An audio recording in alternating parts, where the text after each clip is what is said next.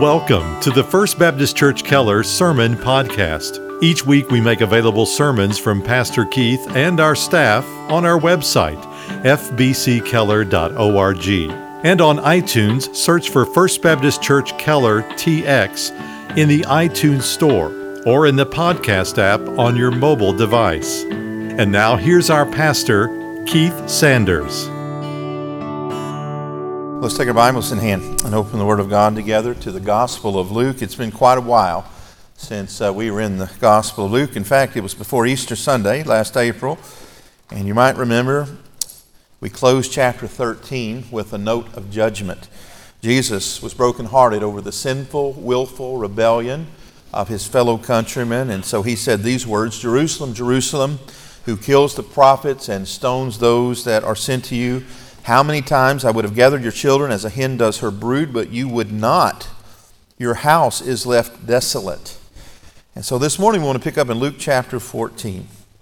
Wow, what an indictment. Your house is left desolate. However, Jerusalem, which I think encompasses all of Israel because Jerusalem was the capital city, did not come to such a hardened position spiritually in a vacuum. Israel was influenced primarily at that moment in time by a sect of religious leaders called the Pharisees. You've heard of the Pharisees. We tend to think of the Pharisees as all bad because in the New Testament, Jesus reserved his harshest criticisms and most pointed rebukes for them. But like many groups who go bad, their origins were noble.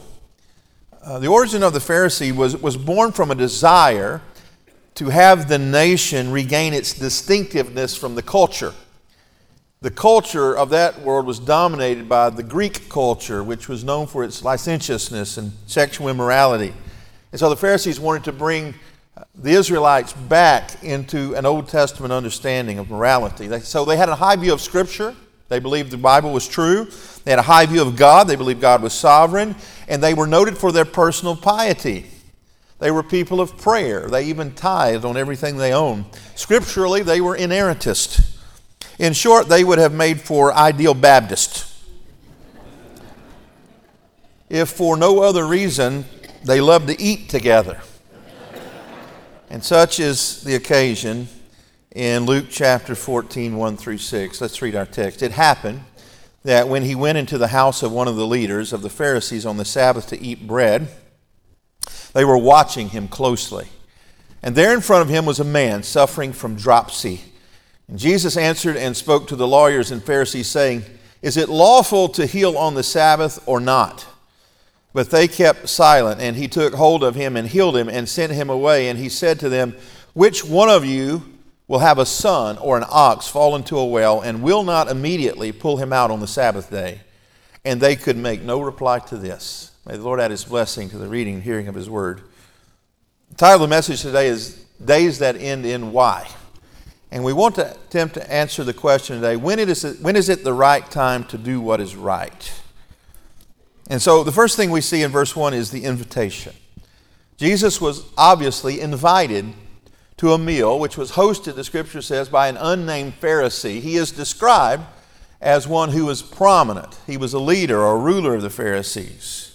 Well, I said that the Pharisees loved to eat together, but it was not because they were foodies.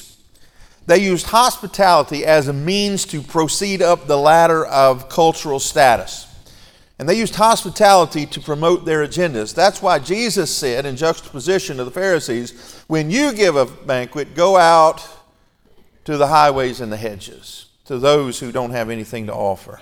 So when they had a dinner party, they would invite the up and in, not the down and out, those whose friendship could benefit them in the long run.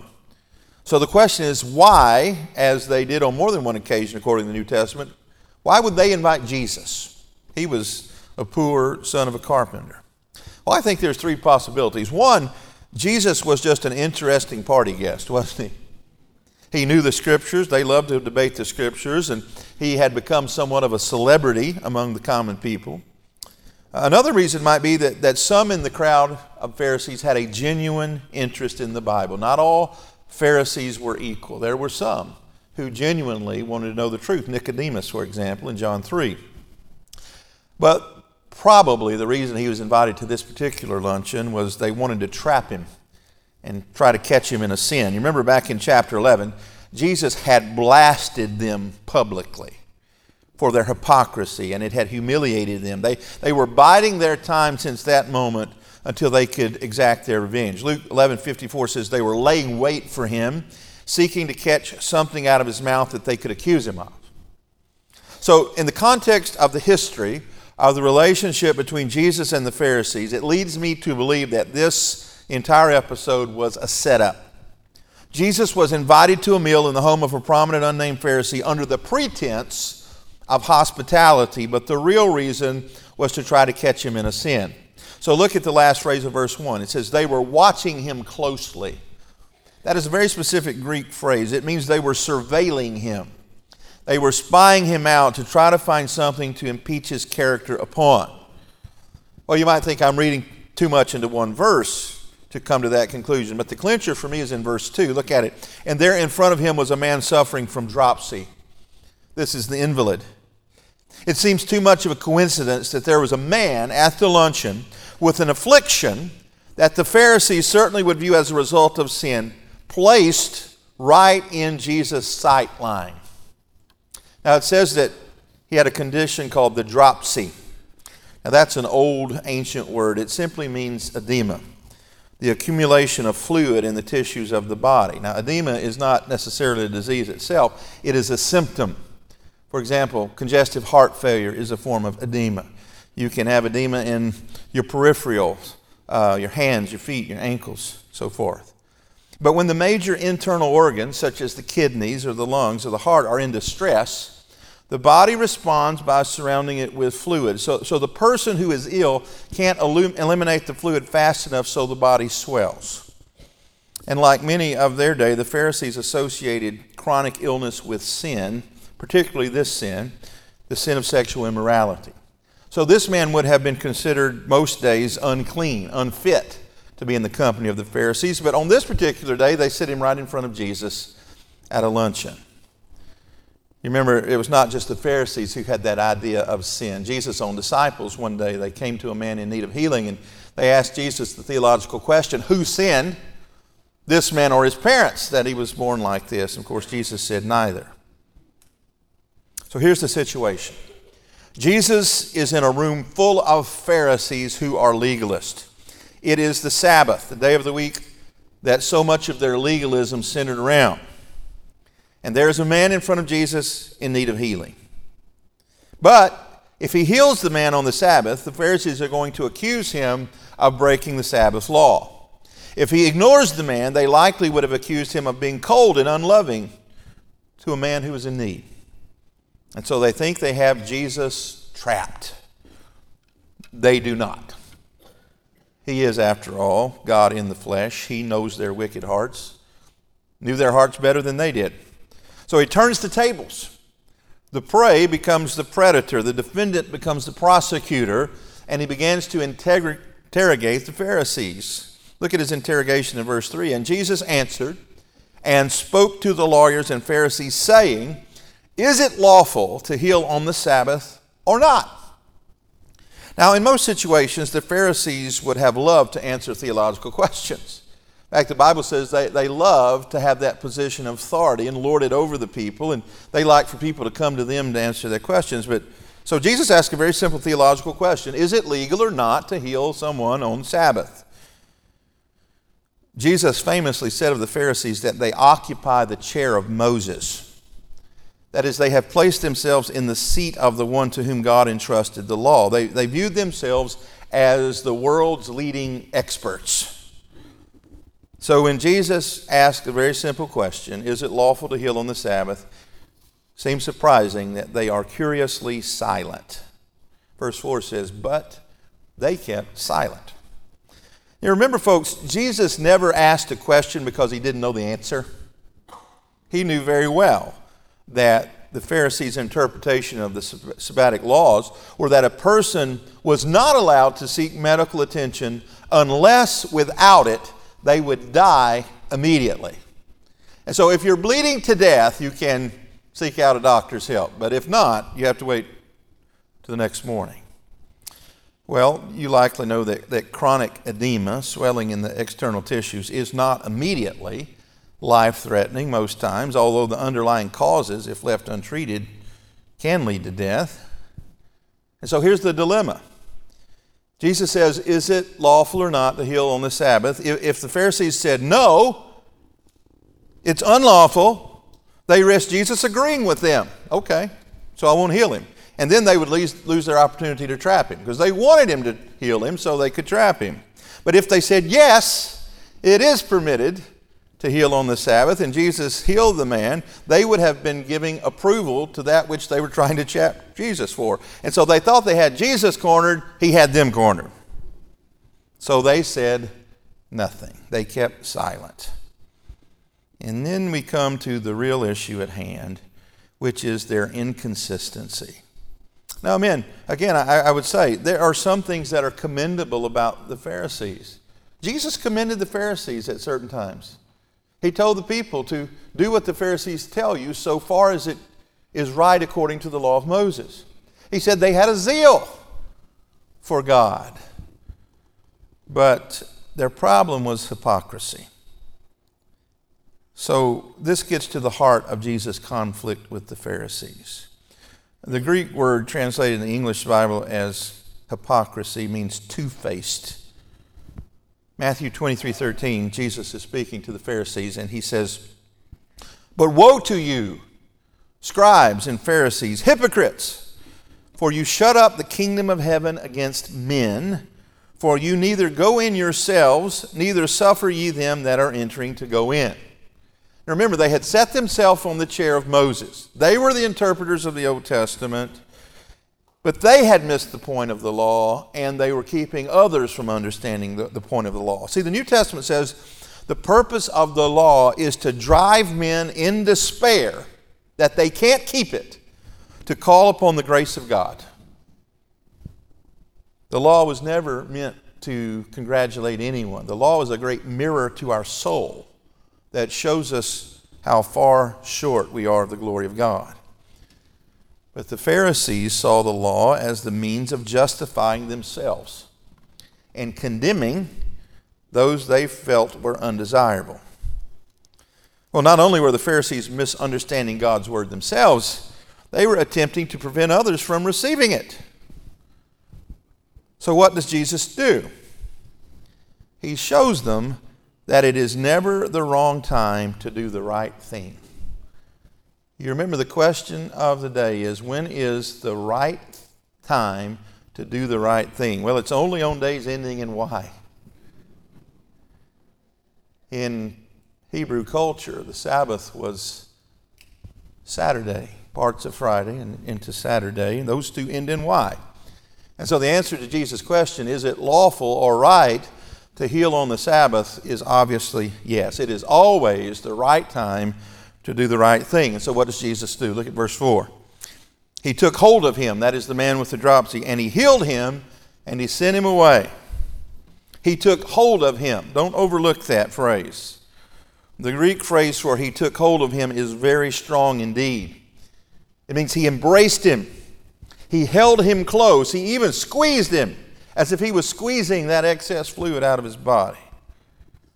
Now, this man was viewed by most in that room as unfit and unclean and especially sinful. So the fact that Jesus would embrace him broke a lot of cultural taboos. Well, it says that Jesus healed him. When Jesus heals, he heals instantly and he heals completely. You notice that Jesus didn't heal like the faith healers do? He doesn't pick out some vague ailment that cannot be proven one way or the other. Here's a guy who, by looking at him, was ill. And when Jesus was through with him, I take it he was back to normal. I take it not only was the fluid removed from his tissue, but the underlying cause. Because remember, the dropsy was a symptom of a deeper issue in his internal organs, and I think his internal organs were healed. The dropsy went away, not to come back. And so what did Jesus do? It says after he embraced him, he healed him, he sent him away. What it says in the Greek is he said, "You may go." Now that is a strong indicator that this man was part of the setup. He was being used as a pawn, a ploy, a prop, if you will, in this great ruse being perpetuated by the Pharisees. Jesus knew that he didn't belong there. This man was one of the Pharisees, and he said, you can go on home to your family. Now, with the man gone, Jesus now turns his attention to the Pharisees. And for the next 19 verses, he points out their hypocrisy. Well, we'll have to save most of those 19 verses for the next 2 Sundays.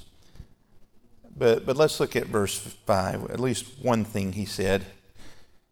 And he said to them, which one of you will have a son or an ox fall into a well and will not immediately pull him out on the Sabbath day?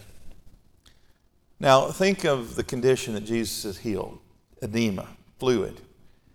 If any of you have ever been diagnosed with congestive heart failure, your lungs and heart are surrounded with fluid and you feel like you're drowning in your own body. And so Jesus says, which one of you had a son, a child, or even a beast of burden, an ox, that would fall in a well and could drown, right? Wouldn't immediately fetch him out, even if it was the Sabbath, is the implication. Jesus is pointing out the hypocrisy of the Pharisees. Now, these people were not monsters. I've often said, anywhere I go in the world, there's one thing besides being sinful that all humans have in common. They love their children. And so he used a very personal statement. In fact, some of your translations may say a donkey, but the best translations say a child. You get the image. You remember the baby here in Texas years ago that fell in the well, and how people all over the country united in prayer, and she was rescued. What a wonderful celebration that happened. But here he gets a little more personal. Which one of you would have a child? One of your own children fell in the well on the Sabbath. Would you say, well, when the sun comes up, we'll try to help them out of the well? No. Of course, anyone who's not a monster would do everything they could to save the child. Well, the point is this man that Jesus had healed was someone's son, wasn't he? He was a child of God, made in the image of God, an image bearer. That's why we believe so strongly in life here at First Baptist Keller. All life, all human life is made in the image of God and has value. But he takes it a step beyond the child. He says, even if you had a beast of burden, an ox that fell in the ditch. Now, I don't think the Pharisees were known for their love for animals. I don't think they were giving to the SPCA all the time. They loved money. And if the possibility was that something that cost them some money, their property would be lost, they would do whatever they could to rescue it, even if it was the Sabbath. So you see the hypocrisy? They cared more about an animal, apparently, than they did about this man. That rings a little close to home in our own culture. A lot of people in our own culture that care more about their pets than they do their fellow man. And Jesus rebukes it. Well, what in the world could this have to say to us? And by the way, once again, they couldn't say anything. Verse 6, they could make no reply to this. Well, I think this says a lot to us today by application. First of all, I think it says it is very possible for a person to be a member of the prominent religious community in good standing. Because remember, the Pharisees were looked up to. These were people that you wanted your children to be like. It is possible to be a prominent member in a religious community and to also have a high view of God in Scripture. To believe every word of the Bible and believe that God is sovereign. Even to be a tither and beyond. To be a person of prayer and even fast occasionally, as these men did. It's possible to be all those things and have missed the point of all of it. That is, to be morally upright and well thought of, but to ultimately reject God's Son. Because remember, that's what's at risk here. the New Testament says, by the law will no flesh be justified. That's what Jesus said to the common people. Unless your righteousness exceeds the righteousness of the Pharisees. They didn't know anyone more righteous than the Pharisees. How could anyone's righteousness exceed the Pharisees? It can't. That's the point. And so you need a substitute. You need someone whose righteousness far exceeds the Pharisees. In fact, you need a Redeemer. You need a Savior, and that is the point. The Pharisees rejected the idea that they needed a Savior. They rejected the idea that they needed forgiveness. They believed, by the fact that they were culturally and genetically Jewish, that they were viewed as the best of the best, that certainly they were safe from the wrath of God. That's what the Apostle Paul thought, wasn't it, before he was saved? In describing himself, he said, I was a Pharisee of the Pharisees. Paul was at the upper echelon even of the Pharisees, legally. He said, I was of the tribe of Benjamin. He knew his genealogy, touching the law blameless. And yet, when he came face to face with perfection, with true holiness in the person of the risen Christ, he was reduced to a heaving mass in a fetal position on a dusty road, struck blind by the holiness of God. And he said, Lord, what would you have me do? Scripture says that man looks on outward appearance, but God judges the heart. The Pharisees were all about impression. They were all about projecting a persona. The way they dressed, the way they talked, how they ate, who they associated with. All of it was by design. And yet Jesus saw right through it to their heart. Remember I said he sometimes complimented them? He says they have a zeal for God, but they deny the power thereof. They don't understand what it's all about. And so in answer to the question, when is it the right time to do the right thing? Only on days ending in Y. And friends, Sunday ends in Y. Today's Sunday. The Bible says today is the day of salvation. There may be someone's here today who, as far as the rest of us know, you've got it all together. You're very religious. Come to church often. You tithe. You say eloquent prayers when called upon in your Sunday school class. And yet, in your heart of hearts, what you're depending upon is your own righteousness, your own church membership, your own zeal. And I would invite you today to learn the lesson of the Pharisees, to give up on religion. Religion never saved anybody. To give up on trying to be a moral person. Even if you are more moral than anyone you know, you fall short of the glory of God, according to Romans 3:23. Give up on appearances. God is omniscient. He knows not only how many hair are on your head, He knows every thought in your brain, every sin you've ever committed. Give up on appearances and repent. This was the message that Jesus brought. Repent. Humble yourself before God. Confess your sins. Submit to His Lordship and be saved. This is the gospel. Paul says that simple message of salvation by grace alone, through faith alone, in Christ alone, to the Greek culture that they operated in was foolishness, nonsense. And he says to the Jews, it was a stumbling block, particularly the Jewish leaders like the Pharisees. They knew what the law said. They knew that Jesus fulfilled every minute detail of the messianic promises of the Old Testament, but they were willfully, sinfully unwilling to bow their knee to someone they viewed as culturally inferior to them. What about you? Do you admire Jesus from afar? Do you think He would make an interesting dinner guest? Or do you recognize Him for who He claimed to be?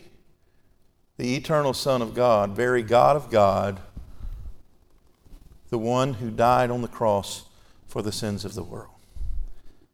If you have not done so, my prayer, my plea with you is call upon the name of the Lord and be saved today. Let's pray together. Heavenly Father, Lord, we thank you for your word, and it is clear in these 6 verses that you hate hypocrisy, religious or otherwise. You hate the putting on of airs. You hate deceitfulness of all kind. Father, perhaps the worst form of deceitfulness is self-deceit, where we convince ourselves that we are right with you when we're not. Father, we know the only way to be right with you is through humble repentance of sin. There's none righteous, not even one, not even the Pharisees. And Lord, these were the best of the best, morally speaking. But unless our righteousness exceeds that of the Pharisees, unless we're perfect, we can't enter the kingdom of heaven. And Lord, that's the point. We can't be perfect. The law was meant to be a mirror to show us our shortcomings so that we would flee to Jesus and run to the cross and plead for mercy. So Father, I thank you for many hundreds in this room who have done that. They've recognized by your Spirit, they've been convicted of their own personal sin and guilt, and they've called out to you for forgiveness based on the shed blood of Jesus. Lord, if there's even one in this room today who's never done so, I pray that today, a day that ends in Y, Sunday, would be the day of their salvation. Father, we pray that many would bow their knee to the Lordship of Jesus. And we pray it in His name. Amen. Thank you again for listening to our broadcast. To learn more about First Baptist Church in Keller, Texas, or to hear more sermons by Pastor Keith and our staff, visit us online at fbckeller.org.